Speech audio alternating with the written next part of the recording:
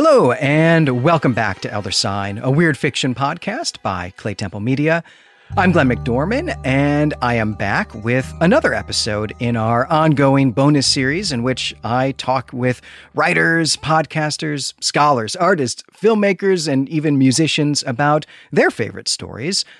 Joining me today to talk about the 1935 short story The Dark Eidolon by Clark Ashton Smith is Oliver Brackenbury. Oliver is the host of, multiple podcasts and also the editor of a new sword and sorcery magazine called New Edge Sword and Sorcery. Oliver, welcome to the show. Thanks for having me. Yeah, it's awesome to have you here. So let's just jump right into the thing that I think is probably most germane to our audience here and tell us about New Edge Sword and Sorcery. What does that term mean and what is the magazine about? Okay, so the term was coined by Howard Andrew Jones back in the 2000s. Him and a bunch of other author buddies of his were kind of feeling the need to put a shot in the arm of sword and sorcery, a genre that at that point especially was kind of moribund and had been since the 80s, when by the end of that decade it was kind of the audience had kind of died off after too many Clonans in both film and text. And it seemed to be a little too early, but the idea was basically, because it didn't quite pan out back in the mid 2000s. But the idea anyway was like, hey, let's take this thing we love that's been around for a while. Let's knock some of the dirt and dust off. What's the dirt and dust? Well, old attitudes from some of the authors who gave birth to this thing, simply by merit of being men of the 30s, and just try and create something that's a little more inclusive, will bring more people in and try and rejuvenate the whole deal. Plus, continuing to experiment with the form while keeping it recognizable. So, to me, in a nutshell, that's what New Age Sword and Sorcery is as a concept. It's just a refinement of sword and sorcery to try and help it be healthier and have it grow going forward, rather than continue to be an ever more niche subliterary genre that most people don't even know the difference between it and like Tolkien, right? Because that's another issue with sword and sorcery, unfortunately. In its lapse of popularity after the 80s, the term just got more and more diluted to the point now where, and this is fine. Like I say this with no judgment. Most people you talk to, you'll be like, "Oh, do you know the difference between sword and sorcery and other fantasy?" And they'll be like, "What? Sword and sorcery just is fantasy, right? Like Tolkien's sword and sorcery, isn't it? Like just anything with like a sword or a sorcerer." So that's another thing. Is I'm hoping that through the magazine I can do my part to help. Gosh, it sounds so prickish to say educate people, but to help be like, hey, you know what? Not to educate them, because that sounds like I'm correcting a flaw. It's more like, hey, did you know that like fantasy has a specific subgenre that has a lot going for it that's actually quite exciting and relevant to the here and now and has a lot of potential for doing cool new things while still being recognizable as what it is? Well, let me tell you, through the form of this magazine with its, nonfiction and fiction.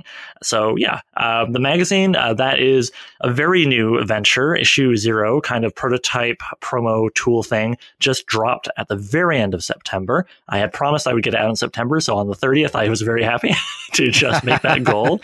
Yeah, it's basically me seeing like, do I like doing a magazine? And the answer turns out to be a hard yes. I really have enjoyed the editorial process, working with the writers to sort of polish and perfect the stories and the articles, and working with the artists to illustrate the scenes within those stories. We have all original art for every single one of our stories, black and white illustrations on the inside, nice painted cover on the cover.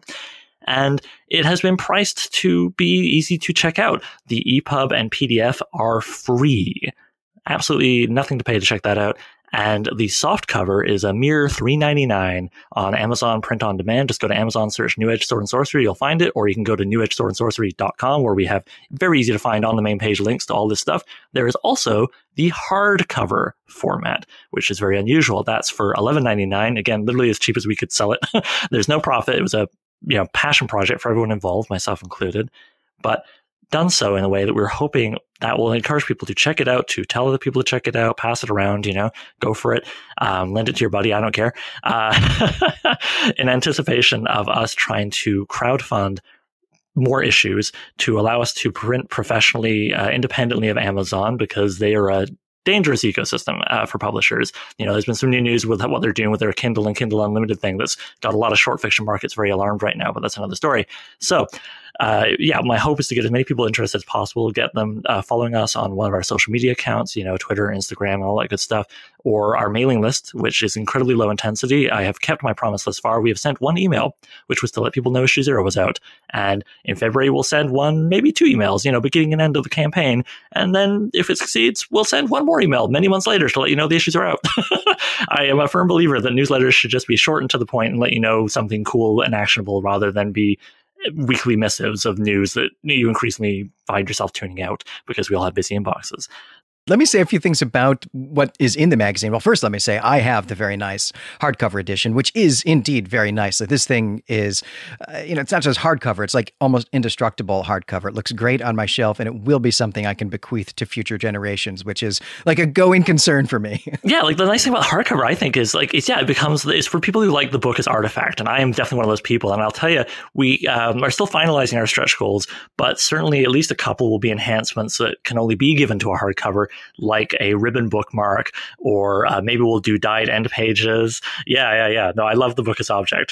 So yeah, hardcover. And the magazine, like the content of the magazine itself, is, I think, really fantastic. I mean, it's a nice balance of new fiction, also essays about the genre, and you've got some real luminaries in this first volume, especially, I think, in the essays about the genre. I mean, you've got Nicole Emmelhines in here, you've got Brian Murphy in here. I mean, these are like serious business scholars of sword and sorcery who've got articles in your volume 0. And I think that's a great harbinger of awesome things to come. So I'm really excited for that. Oliver, you just alluded to some really big, shocking news this week about Amazon as a marketplace for people who want to buy issues of, well, I think probably any kind of magazine, really. But of course, for us, the concern is speculative fiction magazines, which is a service that Amazon has been, I don't want to say offering or providing, because they are making money on it, of course, but it has been a way to let fiction magazines reach people through a platform that they're already using, which of course breaks down some barriers, right, to reaching an audience. Amazon is discontinuing that program and doing it at a point where actually many of the magazines and the genres that we love have come to totally rely on that, or at least partially rely on it at any rate. And so, yeah, there's real concern that this is going to be something of a death knell for all sorts of magazines, or just the magazine industry in general, which of course is already a pale shadow of what it was in, a century ago, for sure. So let me just clearly point listeners to where they can go to, help this magazine, help New Edge Sword and Sorcery come to life. So you're going to circumvent this new problem by crowdfunding new issues of the magazine. When is that going to be available on Kickstarter for people? So yeah, that'll be February 1st that it will go live, and there'll be a first day backer exclusive bookmark with original art that will never be shown online, that will never be given away in any other way, shape, or form, just for that bookmark. So that's cool. And it'll run the month, 30 days, so I guess it'll smidge over into March. It should be available a little earlier in January for people to go where you can just kind of sign up to be notified. But the easiest way to be notified for sure is to go to newedgeswordandsorcery.com, follow the link to sign up for our super low intensity mailing list. Great. And I will have links for all of that in the show notes. I'll have links for the mailing list. I'll have links for the Kickstarter page directly, and a few other things that we'll get to as the episode continues. I do too many things. I'm sorry. Well, I mean, so do we. But speaking of other things, let's transition into talking about today's story, which is The Dark Eidolon by Clark Ashton Smith. I'm going to offer up a very short synopsis here, and then we can just get into talking about this, really classic story. And the first thing to say about this story is that it is set in Zotheek.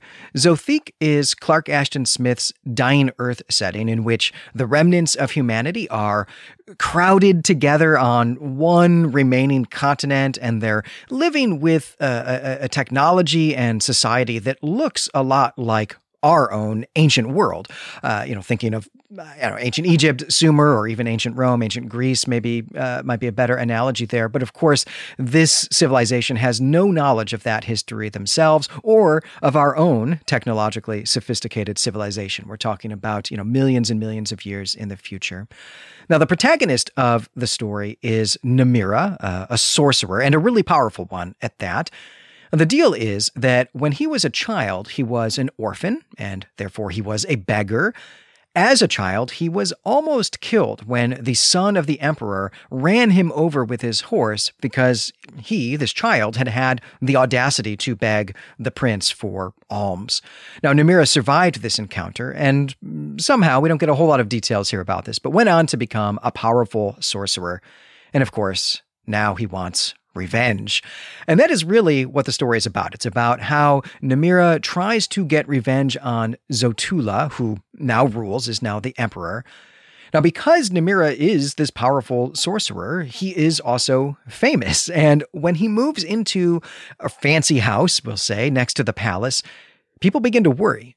And Namira invites Zotula over for dinner, and Zotula comes with his favorite courtesan. I mean, sex slave is probably like the plainer way to say that, but courtesan is the term that's used in the text. And Namira imprisons Zotula's soul in a black statue of the evil god Poseidon, where he can see but cannot act. Namira uses his magic then at this point to control Zotula's soulless body and has this body do horrible things to this courtesan. Now, the god Poseidon here now intervenes against Namira. He allows Zotula to control the statue, and so the climax of the story has this giant black statue swinging a mace and, in fact, crushing Zotula's body. Poseidon then does a soul swap here in which Zotula's soul gets into Namira's body. Namira's soul is now trapped in the statue, which, once again, cannot move. So that's all kind of complicated, but it's a Freaky Friday situation here that involves also a black statue here, a giant black statue. But in the end, everyone has gone mad from this encounter, and some of Namira's leftover magic ends up destroying the house where this has all happened. And so that's the story. That's how the story ends. And really, I think the first question here, Oliver, is just to say, well, you chose this story for us to talk about. So why did you do that? What is it that you love about this classic story, The Dark Eidolon? I like a lot about it, and just the phrase "a lot" evokes the story to me.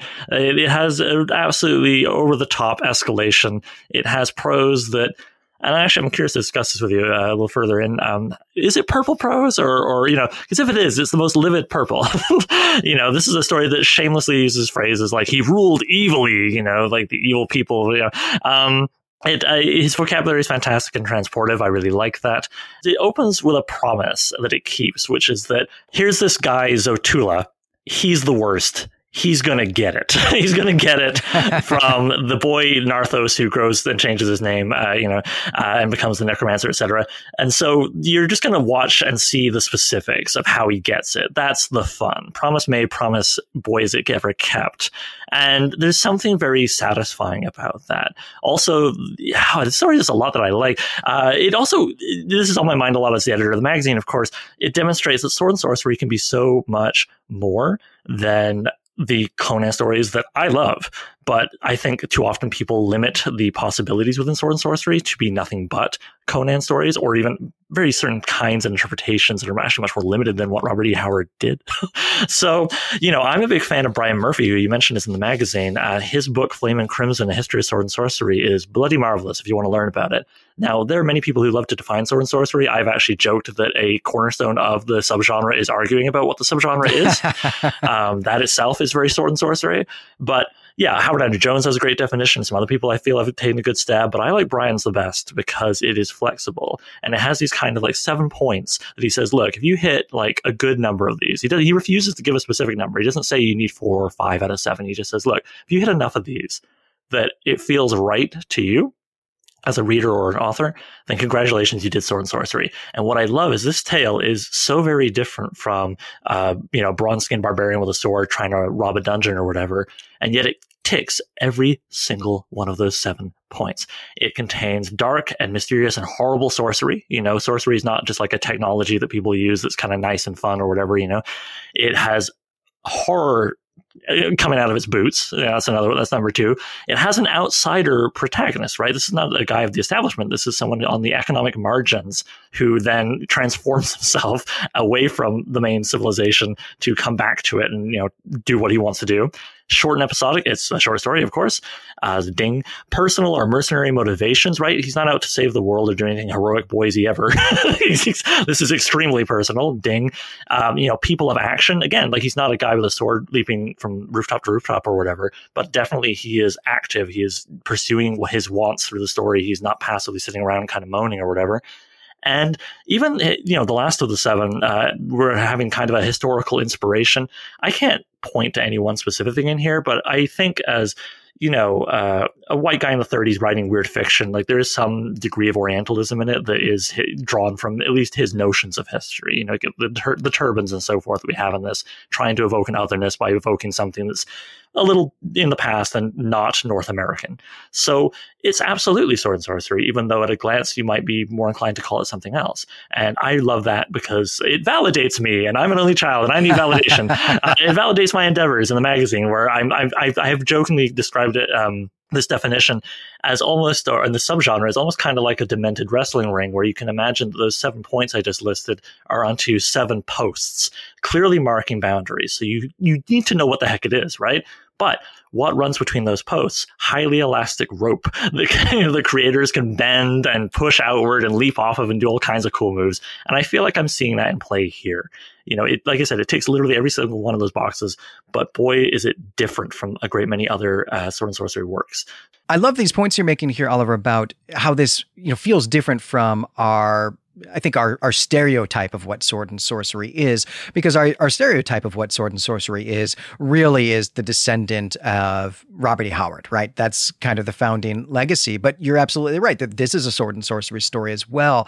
But I wonder if one of the reasons that has happened actually goes back to something that you were talking about earlier when you were talking about the magazine, which is people not even being quite clear what is the difference between sword and sorcery and Tolkien-esque fantasy, or what we might call, and probably should call, I guess, epic fantasy. And of course, one of the things that has happened in the publishing industry in the last 20 years is that the more volumes you can have in your series, the better, and the longer those volumes can be, the better, which of course, that is really the antithesis of the shortness of sword and sorcery stories, right? But one of the things I think that's happened is that the legacy of Clark Ashton Smith, and in particular these Zothique stories, these Dying Earth stories, definitely runs through Jack Vance, of course, right? And his stories that are actually just called Dying Earth stories, right? But even then, he turns to writing novels after he writes his first batch of short stories. So most people who are familiar with those works know it through novels. And then, of course, we have, the absolute pinnacle of Dying Earth, laying my cards on the table here, and by which I mean, Gene Wolfe, right? The Book of the New Sun. But then even that inspires a whole new generation of people who are going to write Dying Earth or Dying Earth adjacent stories that are taking something Clark Ashton Smith did, but then inserting that into the tradition of epic fantasy and writing these just longer and longer works where the interest is much more in the world building, right? Exploring the world than it is in these short plots of like, hey, this is a revenge story that happens to have a very cool, very interesting setting around it. But this is a story that at its core, because it's a short story, is about its plot. And I think that that's one of the things that's happened here to fracture that, is that the legacy of Smith has gone into novels. And so then people have said, well, that's not a sword and sorcery tradition anymore. And of course, I love Dying Earth stuff. I mean, one of the shows that we do on the network is a Gene Wolfe podcast where we're eagerly anticipating finally, eventually getting to the Book of the New Sun. I'm actually deep into Paul G. McCauley's Confluence trilogy, which is another type of Dying Earth story right now that I'm covering over on another show, ATOS. But as much as I love all of those works, I yearn for these types of stories to be back in the short story form. I would rather have one of these a year in a magazine than I would have a 1,000-page trilogy. And so I hope that New Edge can bring that back for us. I'm somewhat hopeful also, not only for magazines and the fact that there are more sword and sorcery markets right now than there have been in a long time. Like, I do genuinely think, despite all the challenges ahead of us, we could potentially be on the cusp of a third wave, with the second being the sort of 70s and 80s of Sword and Sorcery, and the first being the Weird Tales era. I do think we could be on the cusp of a third wave of greater appreciation for the subgenre. We just need to make a lot of people who are kind of in a way already into it, like fans of, say, The Witcher, realize like, oh wait, no, this has got a more specific name, and get into it hopefully. And I think, yeah, like I would like to see more short story markets doing well, of course, but also I have hope for the resurgence of the novella, which feels like a nice way of splitting the difference. I like a lot what Tor is doing and how they're realizing, well, hang on, we can still have our cake and eat it too by having series of novellas where each, one is like an episode in a TV series, like, that kind of thing. I think there's ways that we could have this come back. And I'm very excited to see how that's going to evolve moving forward.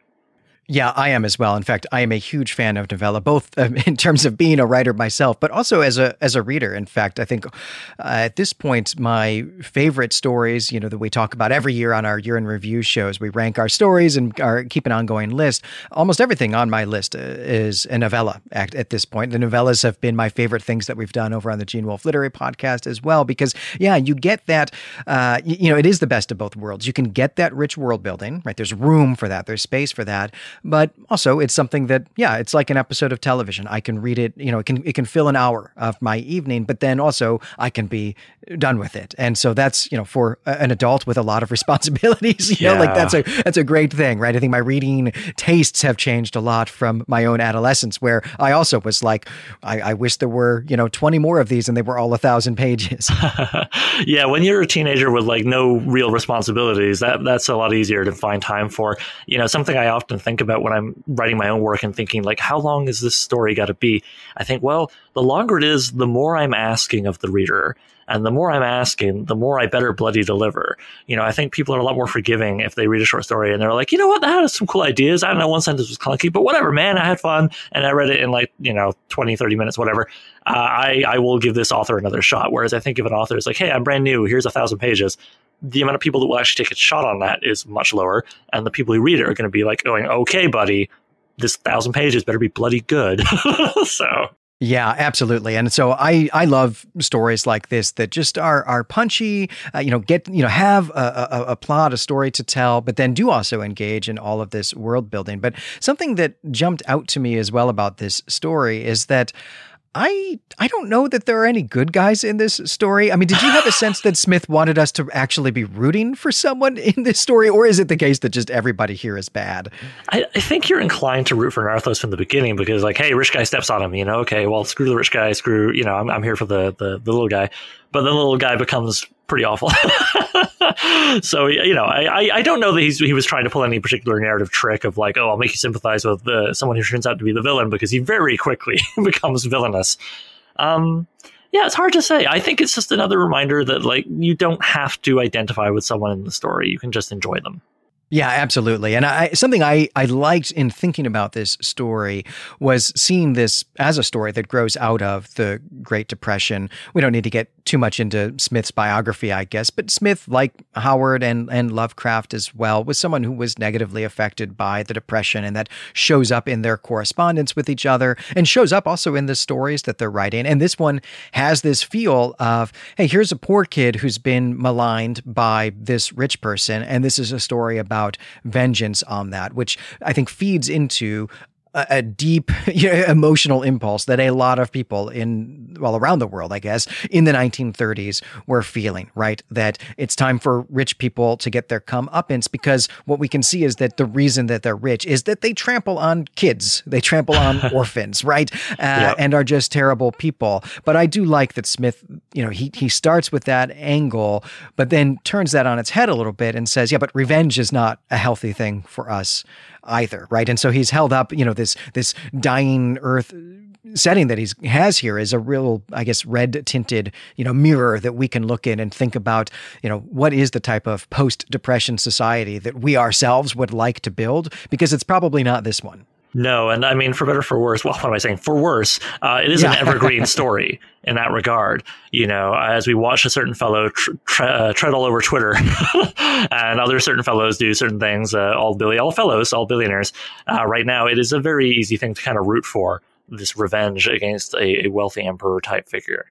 Yeah, I think that there's a real resurgence in interest in these types of stories. I think, with COVID and then all of the economic consequences of, various factors of COVID and so on, trade wars, of course, as well, other things that are not necessarily COVID related happening.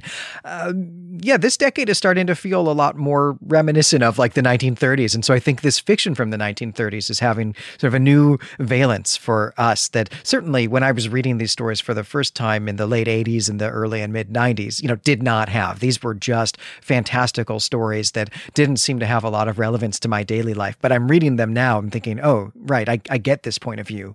Yeah, I would like Sword and Sorcery to have a resurgence for different reasons than us doing right. a rerun of like Weimar Republic era going into depression. But but if that bad stuff's got to happen anyways, can we at least have some good stories come out of it?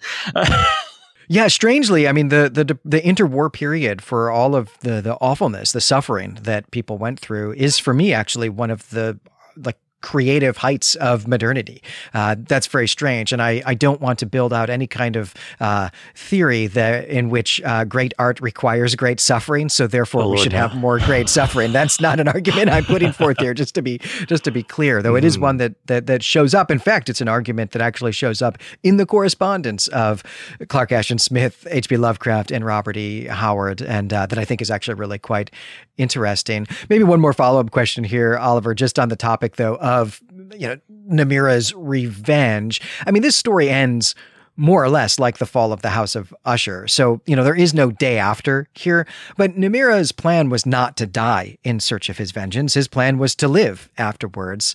At least that was, my sense of it. But I don't have a sense of what specifically was the plan, after that. What was he going to do after he had disposed of Zotula? Was his plan, you think, to become the new ruler? Or was he just going to, sell his house here, his nice house, and, move on and go do other necromantic stuff? Yeah, I don't get a real sense of like a lifelong pursuit of knowledge that would have continued afterward, or something like that. He doesn't, he's a character of a short story. He exists entirely within the bounds of this thing. And thus, he doesn't seem to have anything of him told to us that isn't relevant to his quest for revenge. Maybe he privately, off page, really likes baking, and he was going to, have a big bakery run by a whole mess of terrifying skeleton beasts. I don't know. But I do get the impression that though it was definitely not a suicide mission, there was no thought to anything else. It consumes him, right? And it's kind of like, I like how ultimately his revenge is so pointless because Zotula doesn't understand what's happening. I have like a printout from the website, so Eldritch Dark, I think it's called, where you can read these for free. So my page numbers mean nothing. I'll leave those out. But I've got it somewhere along here that, as he's like, hey, guess what, Zotula? I'm back and I'm doing this to you. And look at those giant horses I summoned stepping all over your city. Screw you, screw your city. And Zotula is described as just like being aghast at what he's seeing, but not hearing a thing that is being said to him. So the revenge never really seems to click with him. He just is like, oh no, bad things. And then gets, and told to drink poison. And oh crap, I'm out of my body. Oh crap, this is happening. He doesn't ever seem to comprehend what's happening. And isn't that what you seek when you want revenge on someone? You want them to know. You want them to get it. You want, it was you and it was for this reason and you should have done better, you jerk. So the revenge doesn't even seem to pay off. And then he, even the satisfaction on, I always want to call him by his beggar name, Narthos, from the beginning, because I stole that for a villain in my role-playing game campaign. Sorry. Bloody hell, what's his name proper? Namira, pardon me. So Namira himself, through the events of the final page or two there, forgets what's going on when he gets booted back to his old body after having piloted Zotula's and getting its head caved in by Zotula piloting the statue, the Eidolon. When he goes back to his body, he's kind of messed up by the experience. And so he's not even sure what the hell's going on or who he wants revenge on. And, he goes to a mirror and he beats the hell out of it thinking he sees Zotula. But then he's like, wait, is he Zotula and I'm the necromancer, or is it the other way around? I don't know. I just hate the guy who I'm seeing. Breaks that sword to pieces. And ultimately, by the end, like everything is just wiped away. And he, the satisfaction he had performing it is gone. And the satisfaction he hoped to have of the person he's taking revenge on understanding what happened was never there. So did he want something beyond this? I don't know, because he's so every angle of what he is doing is so annihilated. It's hard to see anything beyond this point in the story, beyond the end of the story. I just think, he doesn't exist beyond the end of the story, regardless of what happens, because of how the story was crafted. Yeah, it seems like he was always going to be consumed by this unhealthy quest, this unhealthy desire for his vengeance. And maybe just a pro tip: in a short story, you don't need to have your protagonist change names. Like just pick one name and stick with it for the sake of readers. Yeah, they both begin with the same letter too, which is tricky. Like Narthos to Namira. If it had been Narthos to Zoinks, let's say Zoinks, the necromancer, I would remember that a little easier. But yeah, though to be fair to Clark Ashton Smith, he could not have predicted that I would have stolen the first name for my role-playing campaign. Yeah, that's right. But I will say too that there wasn't any real plot reason, I think, for that name change, because as you've just said, Zotula just doesn't even remember this encounter at all. So it's not like he needed to change his name to really change his identity or something. No, it's kind of a that. Batman thing almost, right? He goes off and he trains and he comes back to clean up the city, but clean up in this case means summon giant horse things that destroy it. Yeah. Yeah, but otherwise it is, exactly like Batman. Batman also a pretty good case study in go to therapy instead of, embark on your revenge plot. Oliver, I have to say as well that you maybe inadvertently there just invented a TV show that I would love to see, which is the Great Necromantic Baking Show. That's a competition that needs to happen. Well, my mind went to baking probably because, I don't want to skip ahead in your format, but my favorite scene in this whole thing is absolutely the feast. And within that, a particular point that I'll zero in on later if you want to talk about specific passages. But the feast, I really love it because it's funny, my personal tastes, whether it's in how I write or what I like to read or how I run my role-playing game campaigns, blah, blah, producing or consuming, I tend to lean towards stories which you might think of in role-playing parlance as low-powered. Not that nothing fantastic ever happens, but that the fantastic is truly rare and strange. And in between those rare points of the strange and fantastic happening, people live pretty mundane lives and have to work really hard to be able to get any kind of reward or become good at something. I tend to shy away from stories where people are very wish fulfillment-y kind of characters and everything glows. So what am I doing loving this story, which is the epitome of more is more? I think this story, I love the more is more of it, and I love the feast in particular because that just feels the most intense more is more to me, because it so fully commits and so makes it clear from the beginning of the story that what you're getting, that I'm like, okay, I'm here for this. And it's actually quite fun and quite amusing to try and even follow the escalation while reading the purple prose. I just was rereading the Ursula K. Le Guin essay From Elfland to Poughkeepsie recently, which, for those who haven't read it, it's free online, by the way, From Elfland to Poughkeepsie. Google it, you can check it out yourself. In a nutshell, that essay is Ursula K. Le Guin saying, look, if you want to write fantasy and you want to transport people to the fantastic, to another realm, whether it's, historical or secondary world like this or whatever, for heaven's sakes, write it so that you can't just swap out the names and place names and have it be a contemporary story. Make the language different, whether that's a faux Shakespearean thing or your own invention, whatever, but just please make me feel like I'm somewhere else, not just modern day, but, some swords and sorcery. Clark Ashton Smith is infamous for doing this. And he's famous, I would say, in certain circles for doing it. The infamy is the people who try to do what Clark Ashton Smith does and maybe don't land it and trying to copy his voice rather than create their own. But yeah, I love the more is more in this because it transports me. And his prose is a big part of that.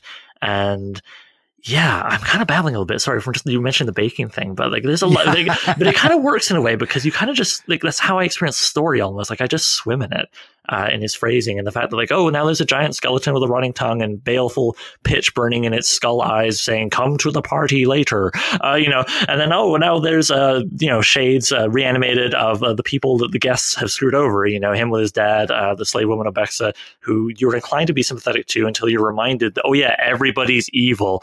Literally says that, page 1, everybody's evil in Xylac, including her, because, she found some slave boy and took her pleasure with him until she got bored and then turned him over to torturers to check out how that would go. And so there's his shade, serving her dinner.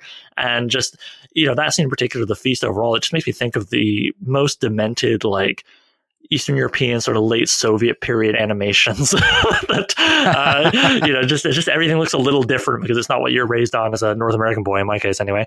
And then just more is more is more is more. I love it, and I think it's because it's so committed, but also underneath all that more is more is more, you have the simplest, most easy to understand framework. And I think that's something that maybe people who imitate Clark Ashton Smith or and do maybe not the best job, or just authors in general who are like, here's the world building, they just like lard piles of details on top of you while you read. And I personally find I get overwhelmed by that a lot. Recently I actually had the good fortune to interview for my podcast, Unknown Worlds of the Merrill Collection, Kim Stanley Robinson. And we were talking about climate fiction, completely not what we're talking about here today. But the point of connection is that at one stage in the interview, we were talking about world building and the challenges related to climate fiction. And he said an interesting thing, which was he felt that even the term world building was almost like, it's like a misnomer. It wasn't really the right thing. You just wanted to talk about setting. What is world building but setting?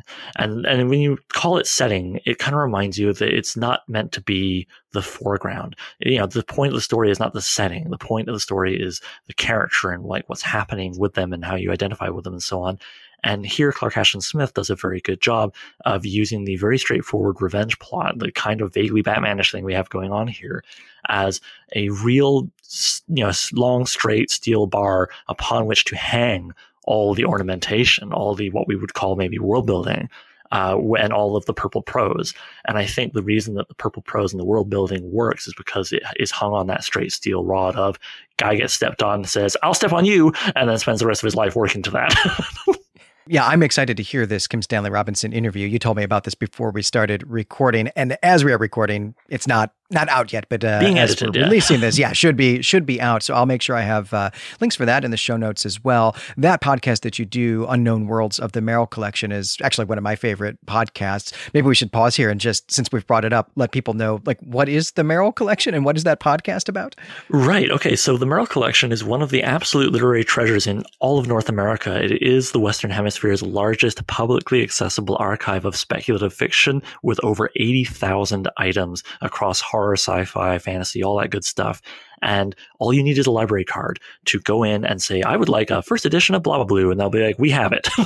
You can now read that in the collection for your own just good times. Or, of course, it's a magnificent research tool. It's how I've been able to read all kinds of out-of-print essays and books and so on related to my sword and sorcery scholarship for the last few years, leading up to the old magazine.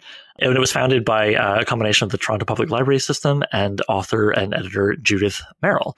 With her first, it was either 5,000 or 10,000 items, I can't remember, but she basically provided the original kind of like seed that has grown into the 80,000 plus items back in, I want to say, 1970. Yes, 1970. And that exists in the Lillian H. Smith branch in Toronto. Come check it out. There is also, if you don't live in Toronto or are thinking, why are you telling me about this? They do digitize items. So it is worth Googling them and looking for their digital collection, which is smaller, but they're building it. Anywho, I have been a volunteer with the Friends of Merrill, classic library support group kind of thing. Then one of the things I've done in that group to try and raise awareness of this incredible treasure that even a lot of writers in Toronto don't know about still, sadly, is do the podcast Unknown Worlds of the Merrill Collection, which it's in the title. It's an ad for the collection essentially, but each episode is an interview, and it is me sitting down to discuss one facet of genre fiction. With Stanley Robinson there, it was climate fiction, as you can imagine, with his most recent book. But other ones, I did an episode with Brian Murphy about sword and sorcery, for example, and so on and so forth. Gemma Files, we did haunted houses. Yeah. So there's 2 seasons of 8 episodes each, and this sort of bonus extra thing that we grabbed because I was going to turn down the opportunity to interview Kim Stanley Robinson. That will hopefully go up before the end of 2022. Like I say, it's just being edited now. Yeah, fantastic. And as I said, I do love this show. It's a great show about speculative fiction. I mean, as you say, you interview all these writers about different genres, other topics as well. And listeners probably don't know this, but I actually spent a summer in Toronto as part of my graduate training because the University of Toronto puts on one of the premier courses in medieval Latin, which is, something you need to do be able to do well as a medieval historian. But a big draw for me was actually that I got to go hang out in the Merrill Collection a few times while I was there. Bigger draw, maybe only because it was around the corner, was the Baca Phoenix bookstore that specializes in speculative fiction. But in any case, Toronto is a real, it's a real place of pilgrimage, I think, if you're interested in speculative fiction and especially enjoy, books as artifacts. So something I recommend the show, but I also recommend Toronto as a destination. Yeah, no, Baca Phoenix Books is a wonderful, I believe it's the longest running, still extant sci-fi fantasy bookstore in North America. And they have a long reputation of working closely with the Merrill and the Friends of Merrill. No, they're wonderful people there. And also, despite COVID and everything else that's happening in the world, Toronto continues to have a fairly rich collection of secondhand bookstores from which, if you want to go hunting for, say, 1970s DAW paperbacks related to sword and sorcery, as I've been doing, it's a good place to go plunder. Yeah, and also just, if you are really into speculative fiction, which I guess if you're listening to this, you are, I will also say that huge parts of the University of Toronto campus have been used in Star Trek lately, since most new Star Trek is being filmed in Toronto. So you can give yourself a tour for that, too. The campus, Lillian H. Smith Library, in which the Merrill Collection is placed on the third floor, has had all kinds of filming. Umbrella Academy's had a lot of filming there. And Toronto is regularly used as a stand-in for the future and or New York. So Roy Thompson Concert Hall, you'll see that all the time because it's a slightly, loopy, strange-looking building with lots of glass. And so it shows up all the time in stuff like The Expanse as like, this is the future. Well, before we get too deep into doing the Toronto's Bureau of Tourism's job for them, unpaid, I should add, I want to go back to really what led us down this path, which is you talking about the writing in this story, which, hey, that's the thing I think that, Clark Ashton Smith is really known for, that I think where he stands out from other writers who published in Weird Tales as being just this phenomenal wordsmith. But of course, you in particular have a real interest in writing because you are a writer, but you are also not just writing a novel, you are also doing a podcast about your experience of writing a novel called So I'm Writing a Novel. This is going to prompt me to ask you another question about The Dark Eidolon, but I think before we get to that, just tell us about the podcast and I guess also tell us about the novel. Okay, so the podcast is called So I'm Writing a Novel, and you can find that all the places that podcasts get distributed. Just search the name or go to soimwritinganovel.com, links galore there. And yeah, it came out of me writing what will be my third novel when it's published, in whatever form that ends up taking. And after my experiences with the first two, the first volume, Junkyard Leopard, that was kind of a horror novel, and I got it published with a small publisher, but ultimately my experience with that could have been more satisfactory. The second one was a coming-of-age novel called Of Dice and Men, about a nerdy teenage girl who's into role-playing games. That I tried self-publishing, and it felt like the world's most unsatisfying blog post. So I thought to myself, okay, I need to do something different, and I don't want to gamble, the next book I'll sell to one of the big 4 or 5 publishers, whatever we're at now, with mergers. So I was like, what can I do to boost that and also do what I like to do anyway, which is talk about my work but maybe put it out to an audience instead of exhausting my partner. So I thought, okay, well, maybe I'll do a podcast where I take you through the journey of me writing this thing. I keep exhaustive notes when I do outlining and preparation and writing for a novel. Why don't I take that, chop it up into bite-sized sections and turn it interesting, subject-driven episodes that will be interspersed with interviews with people primarily in the genre of the novel, which is sword and sorcery. I'm essentially trying to do with this still untitled novel, God help me, titles come late for me usually, with this untitled sword and sorcery novel that follows a sort of island barbarian named Vo, a big Rosie the Riveter-sized woman with a big warhammer who goes off thinking she wants to become a hero at the beginning, but very quickly her life takes different turns. It's written as a body of short stories. 17 is currently the plan, with one of them being novella length, essentially a kind of stitch-up, I forget how much you guys have talked about Leiber or Moorcock on here in terms of their sword and sorcery work, but perhaps you already covered the fact that their bodies of work started as just whatever, I'll write some stories. And then later they went, I'm going to stitch this together and write connective tissue stories to make a grand continuity, a grand saga, or how Lynn Carter and Elspeth de Camp did that with, Robert E. Howard's Conan stories, which were never meant to be a big saga, with the much maligned but also much loved Lancer paperbacks of the 60s and 70s. I'm doing a simulation. I'm doing a speed run to pretend as if I've been writing Vo's adventures for 60 years. And so I'm trying to create a novel that is essentially a kind of a faux stitch up following her adventuring career over sort of 4 quarters of her adult life. So that's kind of the novel, and the podcast is me talking about that and the things that I come into through my research for that and my work on that. And then in between, I do interviews with people primarily within the sword and sorcery scene. There's quite a few authors. Some magazine publishers have started to creep into the mix. I'm hoping to do more next year. And when the novel's done, maybe I'll do season 2 for the next novel. I don't know. We'll see. Yeah, well, I hope you do. I really love listening to the show. I'm excited about the novel as well. But I will say that the podcast is fantastic for people, well, for all sorts of people who are just interested in speculative fiction. But I think also it's particularly fantastic for people who are writing, especially people who are getting into writing for the first time now, or pursuing it as, a hobby as opposed to, trying to pursue it as a profession. And I think it's fantastic for all of that. So again, I will have links in the show notes for all of these things. But I guess now, Oliver, that you have established your credentials as someone who really thinks about writing, what I want to know is, do you have a favorite passage from this story that you could read into the microphone for listeners and that we could digest a little bit together? Okay, so I mentioned earlier the feast. I particularly like that. I found that of anything in this made my imagination sort of turn on the movie and get going. Which, by the way, the idea of a movie too. I found a quote from Michael Moorcock from '88 calling this story, the apex. The apex of horror is achieved with the Dark Eidolon, the tale of a childhood injury avenged on a scale which would tax the visual resources of a major studio. And for a half second, I imagined a modern movie, but then I was like, no. Imagine Cecil B. DeMille's The Dark Eidolon. Imagine it's being done with like rear projection and models and all that stuff, like around the same era when it came out. Like, imagine this came out in 35 and you got the movie of it in like 38 or something. I just want to put that to listeners because that delighted me. Anyway, so yeah, this passage is from The Feast, and it is when Zotula and Abexa have been like, okay, kind of like gone in to attend what they've been invited to, and they're sat down, and then they get the surprise of who is serving them. Then Zotula perceived that a dark and corpse-like hand was pouring wine for him in a crystal cup, and upon the hand was the signet ring of the Emperors of Xylac, set with a monstrous fire opal in the mouth of a golden bat. Even such a ring as Zotula wore perpetually on his index finger. And turning, he beheld at his right hand a figure that bore the likeness of his father, Pythium, or Pythium, who knows. After the poison of the adder, spreading through his limbs, had left behind it the purple bloating of death. And Zotula, who had caused the adder to be placed in the bed of Pythium, cowered in his seat and trembled with a guilty fear.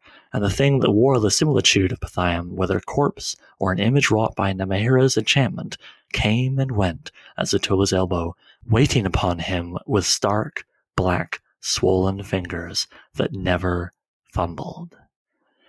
And it continues from there. I mean, Clark Ashton Smith is nothing if not loquacious, but I particularly like that section because of just the fun of, you were told this earlier in the story that he has poisoned his dad, and everybody just says it just happened, a snake bit and whatever, man, but it's very clear he did it. And so it's a very fun, he's gonna get it, turning point here, where it's he's having his past crimes rubbed in his face. And that's a further escalation of the whole thing, where from the very beginning we know this guy's going to get his for what he's done. And yeah, he stepped on this guy, or his horse stepped on this guy who's come back to get him. But let's not forget, he also murdered his dad to take over the kingdom. So why not have his dad's corpse serving him? And just this description of how rotten he is, and yet how precise with these black swollen fingers that never fumbled. I really think that's part of the uncanny with the undead, the fact that they're falling apart, but they're going to get you. They're moving extremely precise. I like that. Yeah, the visual elements of this are phenomenal. I mean, you just feel like you are here. I mean, the way that Smith sets this scene.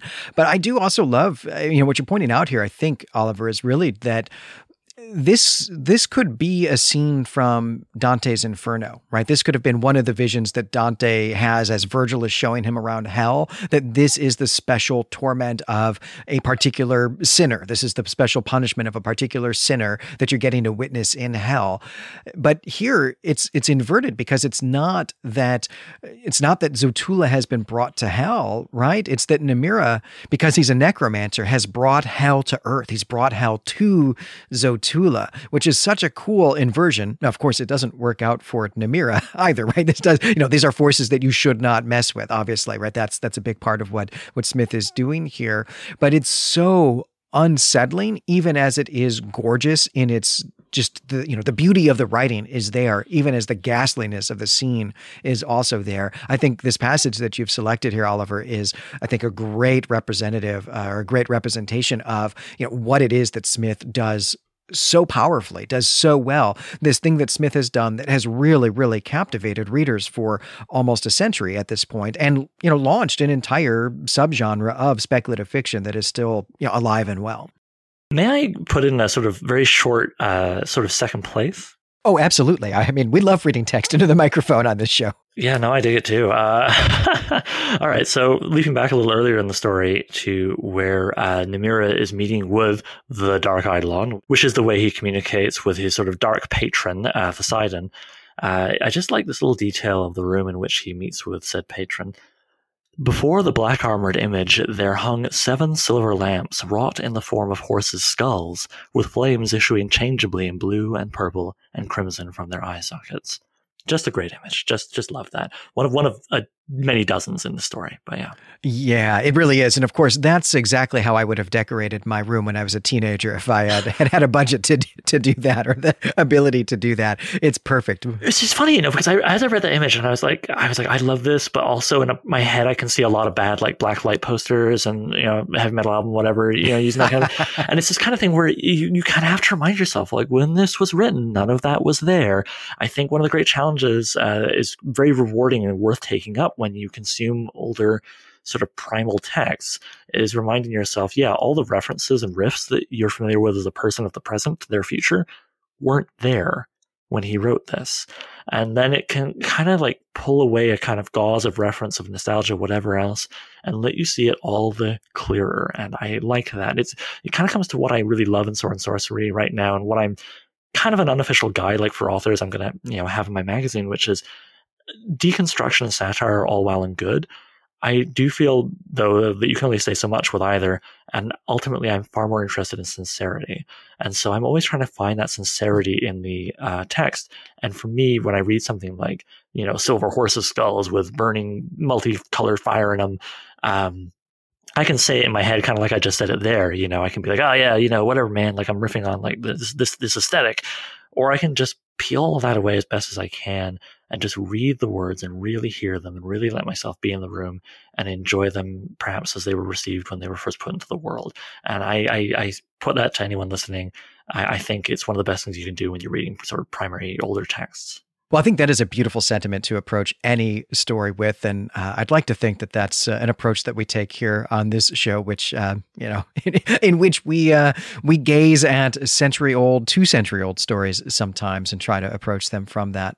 Oh, absolutely. Yeah. Pardon me. Yeah. No, it's one of the reasons I really like the Elder Sign, because you guys are speaking from a place of genuine appreciation and love. I think you don't put unnecessary distance between you and the text via irony, satire, deconstruction, etc.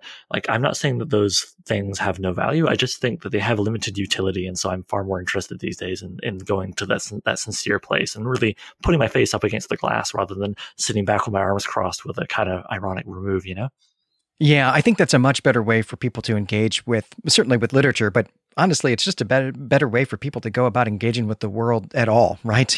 Be sincere, be who you are, approach things positively, approach every situation positively as opposed to negatively.